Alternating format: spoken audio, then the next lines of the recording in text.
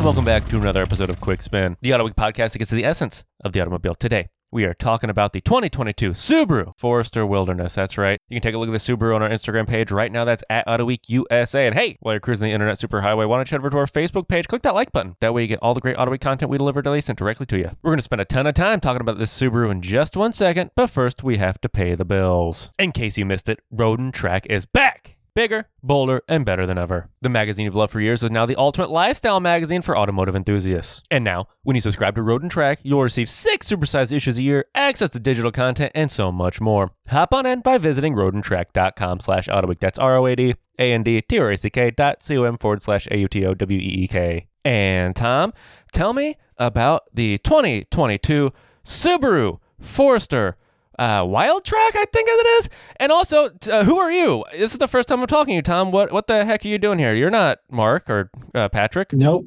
I am the new guy. I'm the newbie. I just started, 5 weeks ago. And I've been enjoying my time, getting to know the staff, getting to know you, Wes, getting to know everybody. And it's been a lot of fun. And so, yes, I did drive the 2022 Subaru Forester Wilderness Edition. And so this is supposed to be a bit more off-road oriented. You can't really compare it to, say, a Bronco or a Jeep Wrangler, but it's made to look a little more off-roady. There is an extra half-inch of clearance underneath and reinforced suspension, that sort of thing, and some cladding to make it look a little more macho. And some bright anodized copper trim on it, inside and outside. So yeah, it's not a bad package at all, and it's not even all that expensive. So the vehicle that we drove was $33,945. That includes destination and handling, and that's not even the most expensive Forester. That would be the Touring, which is over $36,000. And then for a little more context, the starting price for a Forester is $26,000 and change. So this is one of the more expensive trim levels. Yeah, but let's not forget the average transaction price for a new car in the U.S. is right around $95,000 at this point. At least that's the way it seems. No, Tom, you actually took us on a quick little walk around of this little Subaru Forester Wilderness, and we're going to go to that right now. And I get to tell you today about the Subaru Forester Wilderness Edition. This is painted geyser blue, and I'm walking around it here right now. It's got these Yokohama Geolander all-terrain tires, 17-inch rims, painted matte black, kind of matching with the matte black cladding. You'll also notice a lot of anodized copper, kind of goldish colored trim. The anodized copper trim supports the roof rails, and for the Wilderness Edition, these roof rails have been reinforced, so they will support 800 pounds of weight. 700 pounds was on the previous Forester.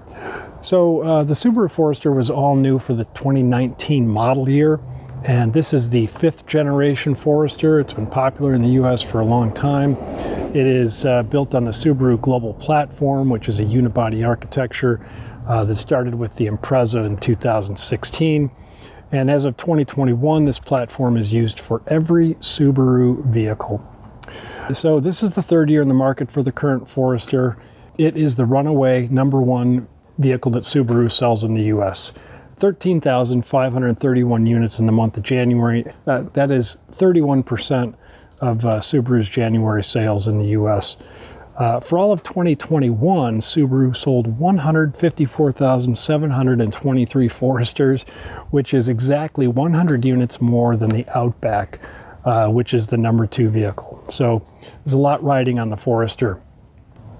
So yeah, this Wilderness Edition trim was introduced in September, and it's been on sale now for a number of months. As we look at the front here, you'll see this hexagonal grille, matte black, again, matching kind of the matte black cladding on the vehicle, the wheel arches, and also the wheels. The starting price for the Forester Wilderness is $33,945, and that's including destination and handling charges. This particular model is slightly over $36,000, but in terms of the Forester range, the Wilderness Edition is basically the 4th most expensive out of 6 trims. The most expensive one is the Touring, and that's $36,420. Meanwhile, the base entry-level Forester is at $26,320. And I believe that for the Wilderness Edition, of course, there is an Outback Wilderness and a Forester Wilderness, but I don't think we're yet seeing an Ascent or a Crosstrek Wilderness. So the Forester Wilderness gets some exclusive suspension components, longer shocks, longer coil springs to give you 9.2 inches of ground clearance, and that's a ½ inch more than you'll get in standard Foresters. And just in case you should get a flat tire, the Forester comes with a full standard spare stashed under the cargo hold in the back of the car. It seems like this kind of outdoorsy package is a trend that is hitting everything, right? It's hitting, it's turning fair wagons into crossovers now, and it's turning crossovers into adventure vehicles. Can you talk about the ascension of these outdoorsy packages? Yeah, it seems like a natural outgrowth from, you're making these vehicles at high volume, and you need a variant. You need something different. You need something to keep the vehicle fresh in the eyes of consumers who are shopping.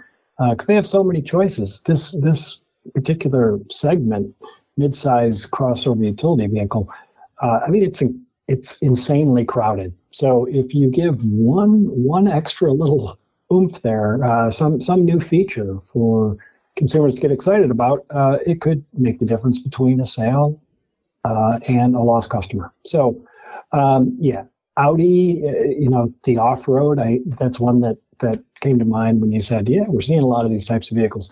Yes, we are, because there's a certain element out there that wants to commune with nature, and sometimes they feel like, well, if I have the right car, maybe I could really commune with nature. So I think we'll continue to see more and more vehicles like this. Well, that does make sense. But, Tom, you take this thing out on a quick little spin, which I'm going to keep saying, and hopefully that will stick and that will become a tagline that I have. But we are going to go to that right now. All right, let's start up the Subaru Forester Wilderness Edition.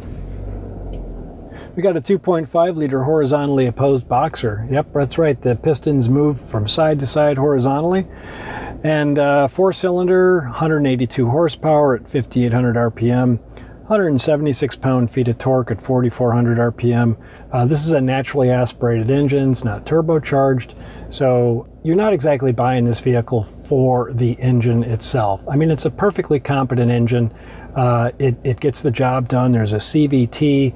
I'm not a huge fan of CVTs, but this one is pretty smooth. There's not a lot of that rubber band effect when you're accelerating or decelerating. You barely know that it is a CVT. So let's take this thing for a spin. In terms of fuel economy, I've driven this car for about 350 miles in recent days. Last week, drove it from Detroit to Lansing and back on the highway. This vehicle is actually rated at 25 miles per gallon in the city, 28 miles per gallon on the highway. The highest fuel economy rating that you can get with this vehicle is 33 miles per gallon on the highway. Not particularly this Forester Wilderness, but there are certain models of the Forester. But my observed fuel economy with this vehicle has been 22 miles per gallon. 22 for a naturally aspirated engine with less than 200 horsepower. It's not great. It's not scintillating. So let's talk a bit about the Subaru Forester Wilderness Edition on the interior. We've got water-resistant StarTech seating surfaces. Quite nice. It would be considered a faux leather. It's got some dimpled patterns on it. There's a lot of nice anodized copper accents, so it's like that bright, almost goldish sheen to it. Trim that is on the bottom of the steering wheel.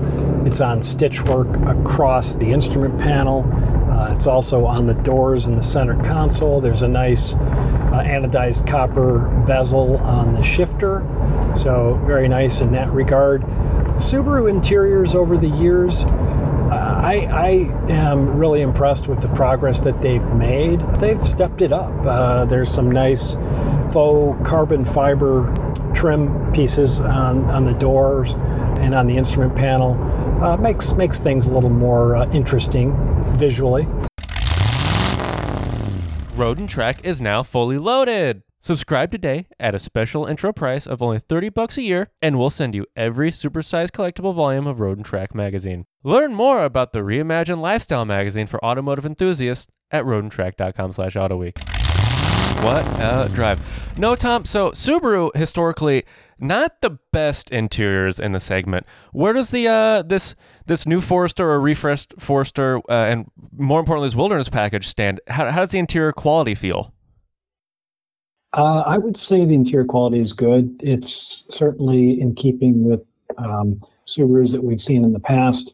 As I mentioned earlier, in terms of their overall attention to detail for the user experience and improving that, in terms of the infotainment system, they've also done the same thing with better materials throughout the interior. Not as much cheap hard plastic.